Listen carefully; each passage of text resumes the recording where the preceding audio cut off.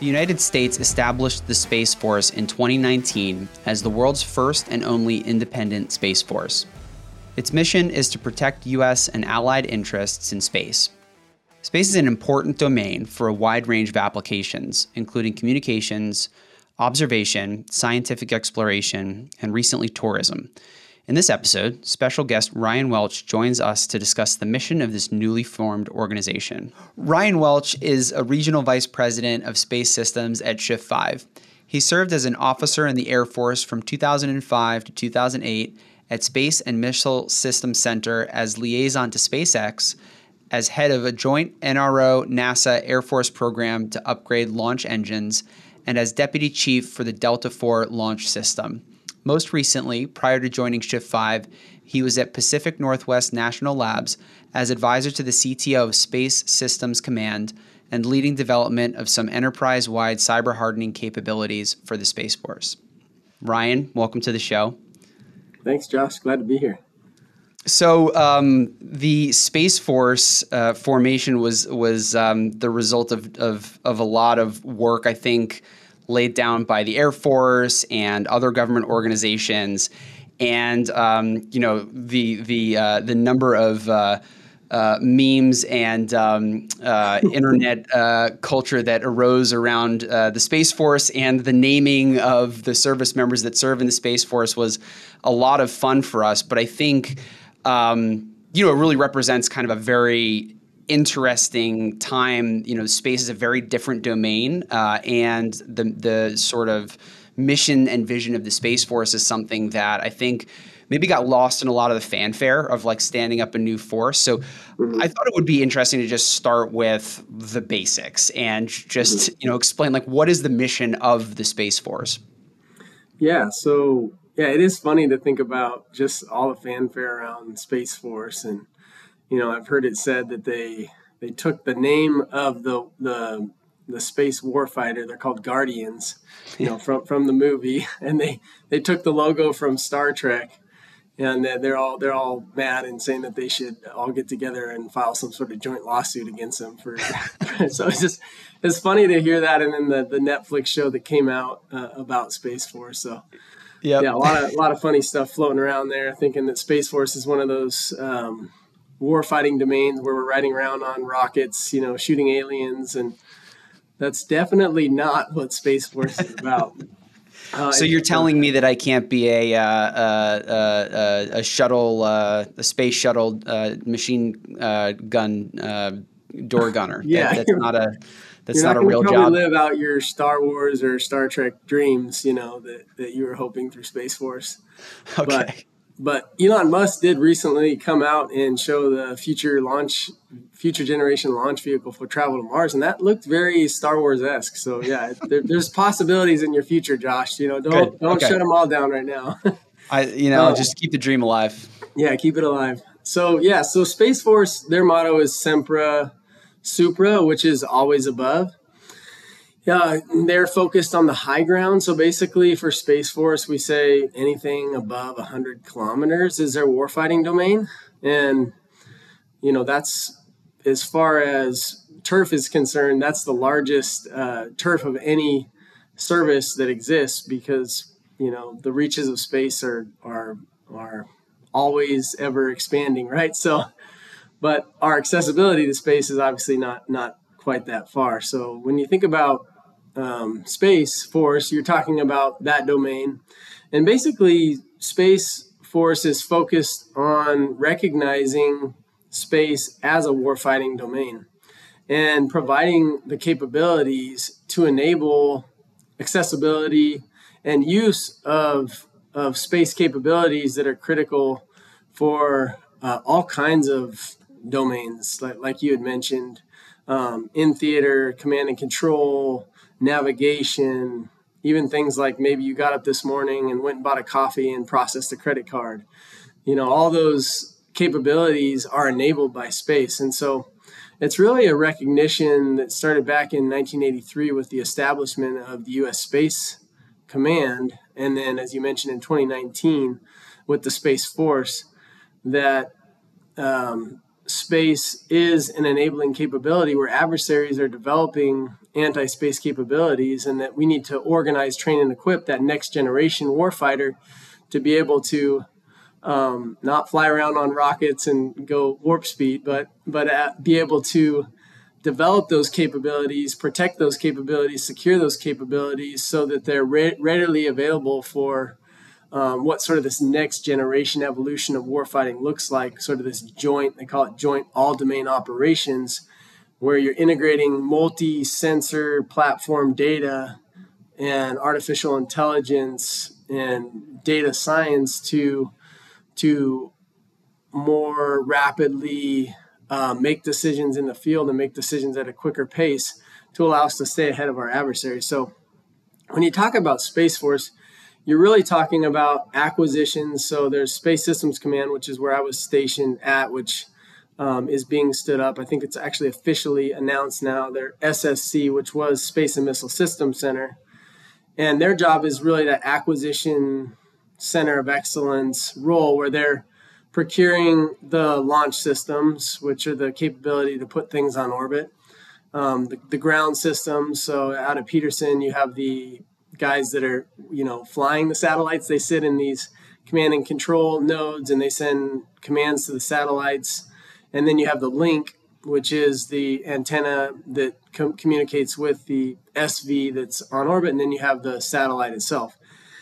And so you have that whole chain of capabilities that are necessary to put something on orbit and sustain its operations to support critical missions of the warfighter in the field. So when you think about Space Force, you think about that acquisitions piece, you think about the operations maintenance sustainment piece of making sure that those assets can operate. So like advanced extremely high frequency satellite is secure communications satellite, and they're looking at protecting that, making sure that that can operate effectively in theater, and then also deterring threats. So space has become an ever-increasing, I don't know if hostile is the right word, but a threat environment. And we can talk a little bit more about that later, but providing that deterrence aspect so that adversaries, don't disrupt those critical assets for us. Is that helpful, or did I go too deep? Totally. Yeah. I mean, I think it's like a really great overview of really where we are today and what sorts of activities are going on. And it sounds like, the sensational stuff is when we send, a scientific, observation vehicle to Mars or around the solar system to take pictures, or we send astronauts to the International Space Station. But really the day-to-day, it sounds like the vast majority of activity is around satellites and the sort of supporting moving bits and bytes around the planet, or taking photos and being able to sort of interact with the ground for observation purposes. That sounds like a large majority of the activities in Space Force are sort of revolving around satellites. Is that fair? Yes, yeah, that's fair. So, the mission of the Space Force is not to explore planets or get to Mars. That's Elon Musk's mission. He said he wants to die on Mars and not on entry on a launch vehicle, but with his feet on the ground. So that's Elon Musk's mission, obviously, with SpaceX. And then NASA's is exploration, scientific research. And then Space Force is really focused on accessibility and use of those capabilities that are on orbit and deterring adversaries, and competing in that space to ensure that we stay ahead of the people that are trying to compete with us and cause some sort of kinetic effect to our assets that are on orbit. And so, we think of it as an actual warfighting domain where the traditional principles of warfare exist. Right. And I think it is, it's asking a lot of the Air Force, for example, to sort of expand to incorporate these assets that are really far off the ground, right? That you there's always these conversations about when do you stand a new service up, and we've typically aligned those with new domains of warfare, right? Like you've got, age-old delineation between, the Navy and ground forces like the Army. The Air Force in, the early 1900s or mid 1900s, we stood that up because it was just so clear that it's a quite different mission. And I think we're seeing a similar thing with, the Air Force sort of satellites and operating satellites, at least, is quite different from operating, air operations for aircraft. So it makes a lot of sense.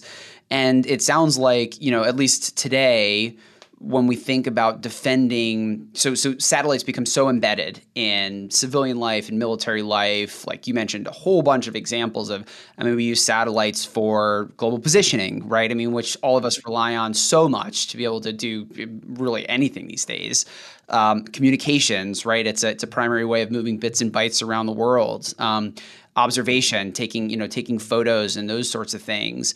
And as those capabilities become more and more embedded in civilian life and military operations, those satellites become really critical assets to defend, right? And you mentioned that a big mission of the Space Force is to defend those satellites, which are obviously very vulnerable, from sort of kinetic effects. What does that look like? Where's the space domain as a kind of kinetic domain of warfare today, and where is it going?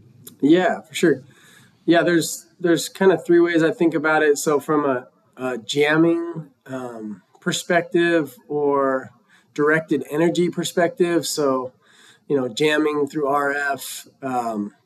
And then you have lasers, right? High-powered lasers pointed at certain objects that can cause those specific assets to either be degraded or non-operational altogether. And then you have, like what we saw in 2007, kinetic effects, where the Chinese launched a ground-based missile at one of their satellites as a test and destroyed that thing and shot it into about 3,000 pieces. So there's those, like the jamming, the directed energy, there's kinetic effects. There's also, I want to say it's the SJ7 satellite that is a Chinese satellite that basically has an arm that can theoretically get in near proximity to another satellite, grab that satellite, and who knows, whatever it could do with it, shake it, hug it, high five it, break Those its things motor move pretty rate. fast. That seems like a very hard thing to do. Yeah, they are moving pretty quick. There's also another satellite that, if you think about it like a Chinese nesting doll, it or a Russian nesting doll. The Matryoshka dolls, I think they're. Yeah. It's basically a satellite within a satellite. It can get close to another satellite, and then it will launch another satellite that basically acts like a projectile to cause physical kinetic effects to whatever its specific target is.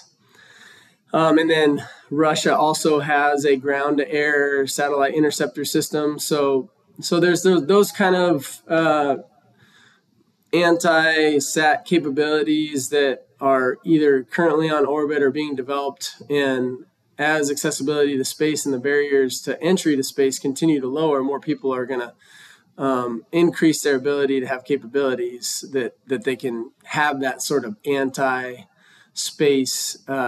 deterrence capability. The other piece is like Space Force. They have over 1,900 cyber professionals, so there's a real recognition that there is a cyber threat that exists for space.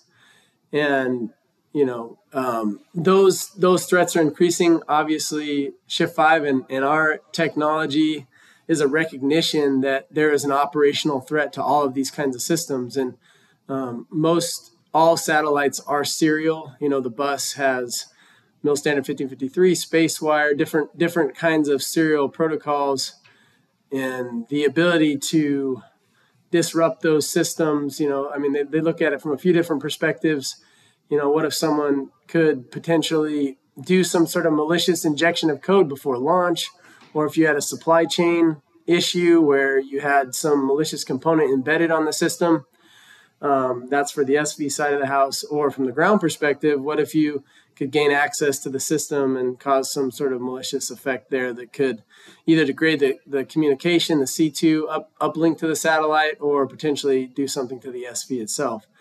So when you think about the threats to space, you think about it from an RF, directed energy, physical kinetic effects from a ground to sat capability, and then also from a cyber perspective. And I think more and more, all of those domains, as I said, I mean, the barriers to entry, the model for space has changed so significantly in the last, 15 years, where space was primarily, the development of it was, especially on the launch vehicle side of the house, was funded by the government, to now having commercial operators with reusable launch systems that have significantly lowered the barriers to being able to get assets on orbit.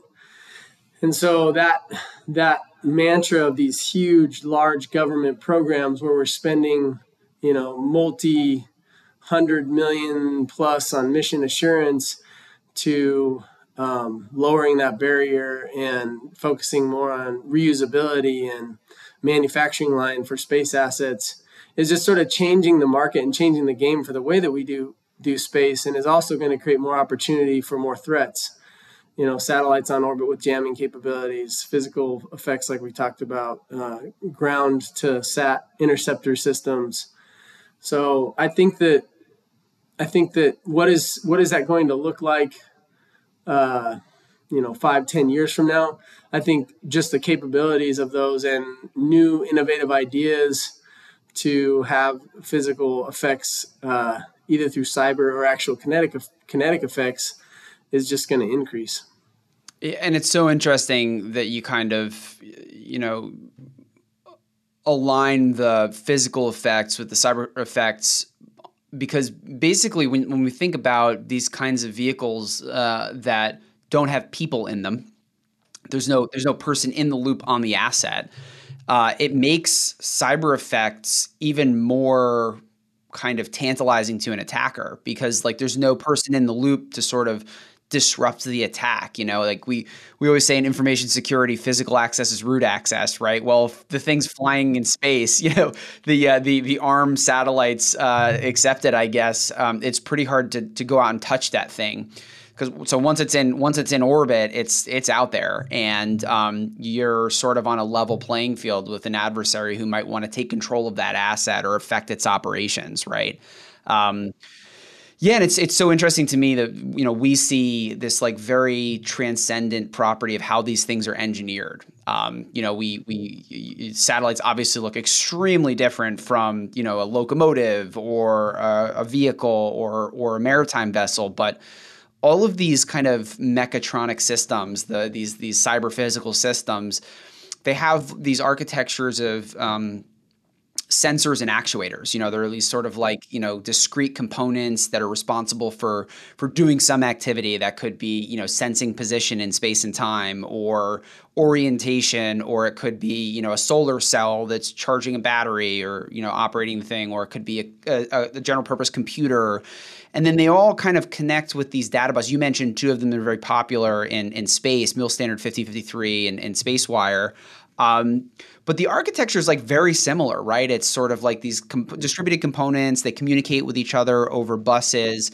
Tell us a little bit about that. I mean, these, are satellites similar to, what we've observed time and time again in these other domains, where basically they just were not designed with cybersecurity in mind, and they're fundamentally trusting? Or are there some parts of the system that are sort of very heavily secured and others that aren't? What does that landscape look like? Yeah, I think it's changing. So in Space Force, there's a lot of effort afoot to realize that mission defense teams need an ability to have on-orbit access to active cyber capabilities to protect and defend these types of assets. But you're correct, and I think Serial is further behind than TCP/IP networks, whereas there's a lot of cyber protection solutions out there. And what we're doing, what we've done at Shift 5 is develop that technology that connects to that serial data bus and allows us to do intrusion detection and prevention. And those networks look similar across platforms, from the standpoint of those specific physical things that are capabilities that the systems are trying to accomplish, whether it's to deploy a solar array or to open a bomb bay department on an aircraft, right? It's a deterministic signal that's being sent across that serial data bus. And the unique thing about an operational technology environment versus like a TCP/IP environment, which you're obviously well aware of this, Josh, so I'm kind of preaching to the choir here a little bit.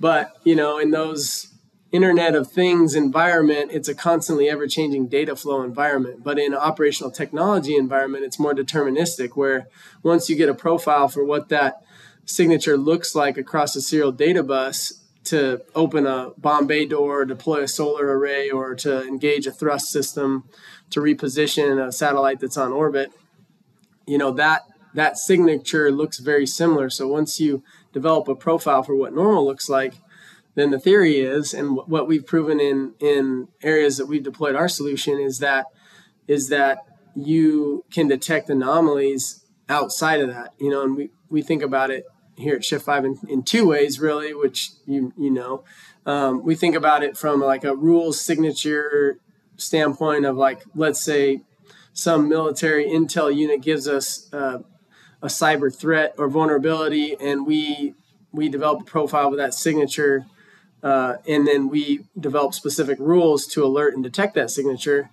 Or the second way is really sort of that next generation look with AI and machine learning of, we come into a system, maybe they don't even totally know what their data signature looks like across their serial data bus, and we learn about that over time. And then we alert as there's certain changes that are within, a certain band of tolerance that we set. And then as a result of that, we're able to detect anomalous behavior. And you can do that obviously from a cyber perspective, and that's being looked at even right now inside of Space Force with different efforts that are happening. And you can see that anomalous behavior, and then you can use that for a cyber, but you can also use it for maintenance. So like if you were to see a specific component that is sending some sort of error message across the serial data bus, you might get early indication on that system that you have potential failure coming. So really what we're doing, and what I think will be hugely beneficial, is that cyber hardening aspect to uncover data that isn't visible right now from a serial perspective, to enable cyber protection and mission assurance for all those assets that are on orbit. And then also sort of secondary effect is, now you have access to your data. What other interesting things can you do with that, with that data? So yeah, I think that those serial networks, they have it's a standard for how they connect and communicate. And so once we've done it on one operational system, whether it's an air system, ground-based combat vehicle or whatever, we can then learn and deploy our solution on other operational technologies and gain insights so that we can do the same thing for that system. Now, there is obviously an integration time period where you're learning about that system and you're integrating your solution into that environment that takes time. But there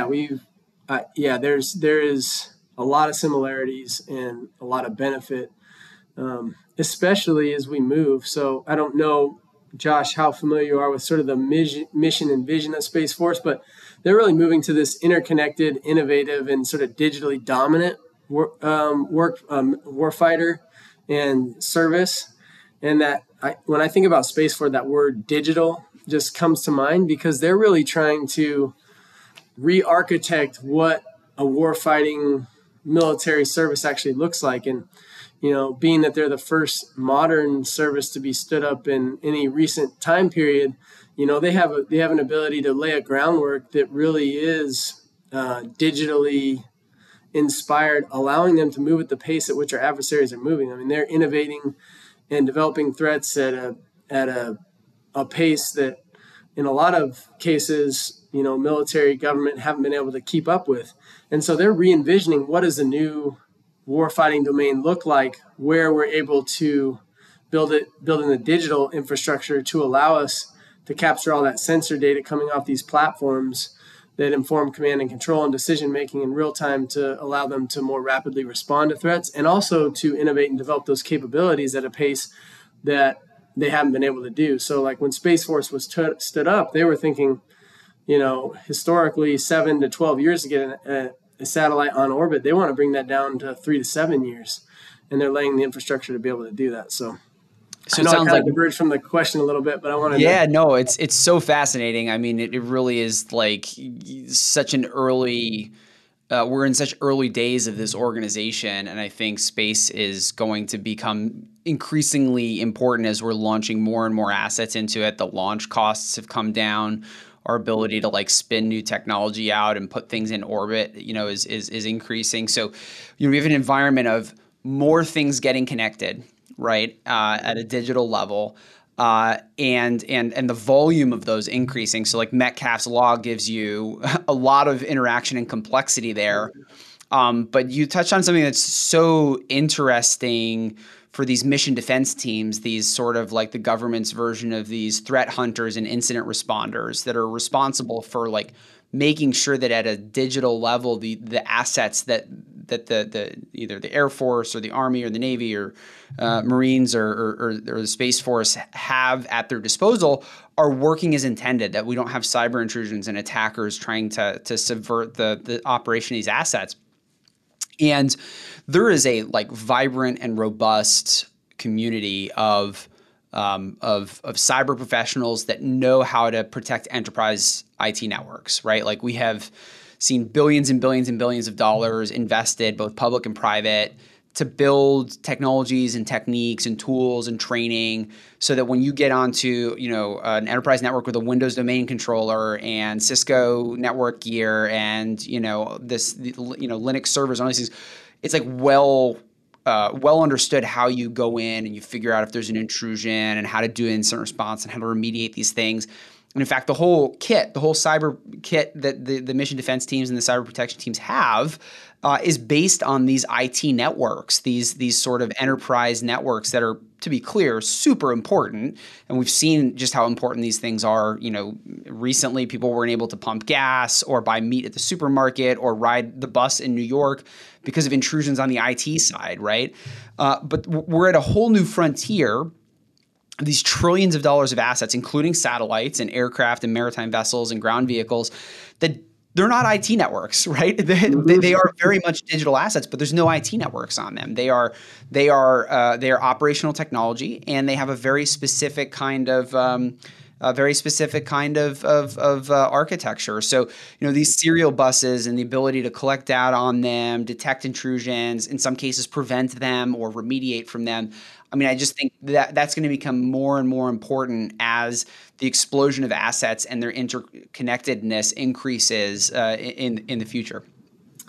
Yeah, and it's a challenging environment because, you ask a lot of programs and mission owners, do you realize that you have a potential vulnerability in your operational system? And oftentimes they're so focused on the mission that they don't realize that there are real threats to their system that exist. And so you have to educate them on the issue and the problem because, like you said, most of the conversation has been focused on that IT infrastructure challenge, not recognizing that the serial networks that control our operational systems could have larger dynamic industry devastating effects if certain mission systems were compromised. And so it's very important to recognize that we need to be proactive about this, because what traditionally seems to happen in the cyber world is there's some large event and then the industry responds. Whereas we have an opportunity here that's unique in history. And even though there have been known threats that have materialized, there hasn't been one at a national level or an industry level that has caused there have been ones that have affected industries, but from the standpoint of, wow, we need to put in regulations, like this is going to change the game. From what I see, there isn't one like that has happened yet. So we have this unique point in history to be proactive about it instead of waiting for something bad to happen, which seems to be how we normally respond, is we have some sort of industry event that completely changes an industry and then increases the barriers to entry in that and changes the competitive landscape and the ability for new entrants and innovation. We don't want that to happen. We want to get ahead of the game and start proactively addressing some of these known threats, and actively protect these systems, whereas an IT system, it's not that they can't have negative kinetic effects, but, you can imagine in an environment, what kind of effects a missile system or an air system or, a ground-based system that's mobile and deploying weapons in theater. If someone were to gain C2, command and control of that system, what kind of devastating effects they might be able to cause. And I'm not going to speculate here because I don't want to scare people, but Yeah. But the reality is we need to get ahead of this problem instead of wait for the problem to materialize. And No doubt. Yeah. And I think what's so interesting about the approach of basically solving cybersecurity issues through solving a data observability problem is that, first off, it's the number one thing you can do to make sure that your systems aren't compromised, and then determine what to do if and when they do get compromised. But there's so many ancillary benefits. You started illuminating some of them, to mining the data off of the central nervous systems of these assets. I know, like, for the Air Force, as much as it pains me as a former Army guy, the Air Force is really out front on this in thinking about the organization as a software organization. And, hiring data engineers and data scientists and software engineers to solve problems for the organization.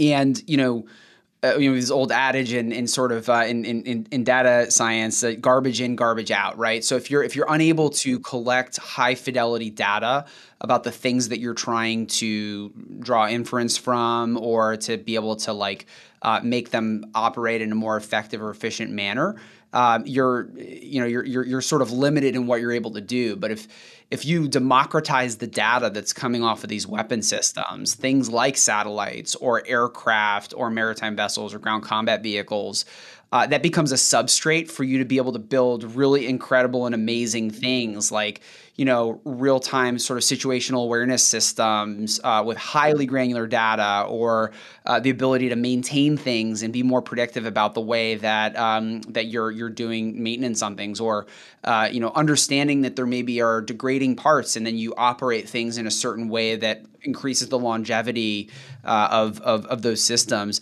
I'd imagine that sort of satellites and the space domain are no different, that by harnessing a lot of this data in ways that maybe we didn't anticipate when we engineered them, we might be able to get a lot more efficient, smarter, safer operation out of these assets. Yeah, definitely.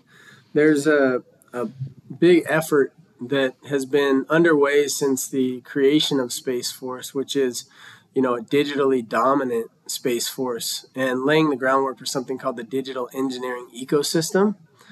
And that's have you heard of Platform One before? I don't know if you've Absolutely. Yep. Okay, yeah. So, building that infrastructure based upon cloud technologies that allows them to do multi-sensor, multi-platform integration, like you said, the data architected at the right level, at the right quality, at the right location, to allow integration of what was historically, spreadsheet driven, manually intensive process. Now they're looking at building that data warehouse and that multi-platform sensor integration at the right security level to allow and enable this sort of concept of joint all domain operation, command and control, where, it's leveraging these next generation technologies like artificial intelligence. So you could imagine in that environment, you have all these streams of data that are coming in, ISR type data that's informing new threats that are emerging, and you have a system that's learning based upon historical threats, and it alerts, real time that, hey, we detected this sort of threat. And it's moving away from what used to take years sometimes to put courses of action, COAs, in place, to resolve threats to months. So like if you read the Space Force vision for where they're moving, I mean, day one, you would have an alert from an artificial intelligence machine learning system that's gathering intel about the different threats that are out there, and then it identifies one. Day two, you have AI ML systems that coordinate everybody's calendar and plan a conference to get senior leadership together to analyze what the threat is and make decisions about courses of action. And then determining what those courses of action are within 6 days. And then from like 6 to 30 days, working with these Platform One resources where they have these software factories and software dojos that can rapidly iterate on a solution and turn that around in, what once took years to a matter of months, to more rapidly solve some of these emerging threats. So it's a complete shift in thinking from, a flip phone military to, an iPhone military. So that next, that next generation way of thinking of, man, how do you innovate in a way that allows us to outpace our adversary and then develop capabilities that continue to enable that, and from staying ahead of the adversary to also deterring, right? And when you think about deterrence, you think about deterrence, in a couple different ways, either denying them some sort of advantage or making the cost prohibitive. Those are sort of the two pieces of the equation for how do you deter an adversary from performing some sort of action. And so both of these things are, the way that the Space Force is establishing this digitally dominant workforce, trained and equipped to leverage the resources that allows them to, what once was that waterfall approach to development to, that rapid iterative approach, whereas the old school method was we would develop this, 500-page requirements document that outlines everything that we need to develop that capability to moving to more of a minimum viable product mentality, whereas that old methodology was large requirements document, years and years of process, ACAT 1 program, acquisition category 1, large program that has to move through all the milestones, and it will take us 7 to 12 years to that next generation thinking, which is a hybrid of where the commercial market is moving to, where they're looking at, instead of these really large programs that take years and years to develop and huge requirements documents, to, manufacturing line satellite constellations that when one breaks, we have another one ready to launch into orbit, right? Which just allows you to iterate at a lot faster pace. And so not saying that those old programs and that old methodology has gone away. It's going to be some sort of hybrid in there, but it's going to be enabled by that digitally mature, innovative infrastructure combined with a forward-leaning, forward-thinking, nimble force. When you look at the budget of Space Force versus Air Force, it's a factor of 10 difference. And, you're talking 15,000 warfighters, compared to hundreds of thousands of warfighters. They have to be leaner, smarter, faster, more efficient at what they do. And, we kind of like startups. So we like that startup mentality they're trying to build. I see a lot of positive movement within Space Force to create that kind of culture from the top down, putting a lot of resources, time, effort into that digital engineering ecosystem. So it's so exciting. And I think with agile, nimble, excited organizations that are thinking in innovative ways, you're going to see a lot of movement and a lot of evolution in what Space Force is doing and the sorts of activities that they're involved with.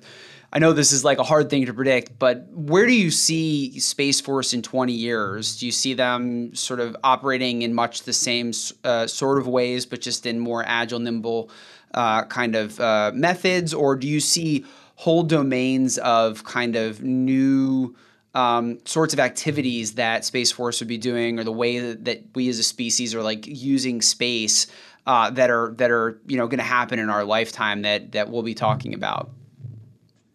Yeah, that's a big question to unpack, but it is an exciting thing to think about. It's Space Force's mission is really that warfighting domain and creating enabling capabilities. So I think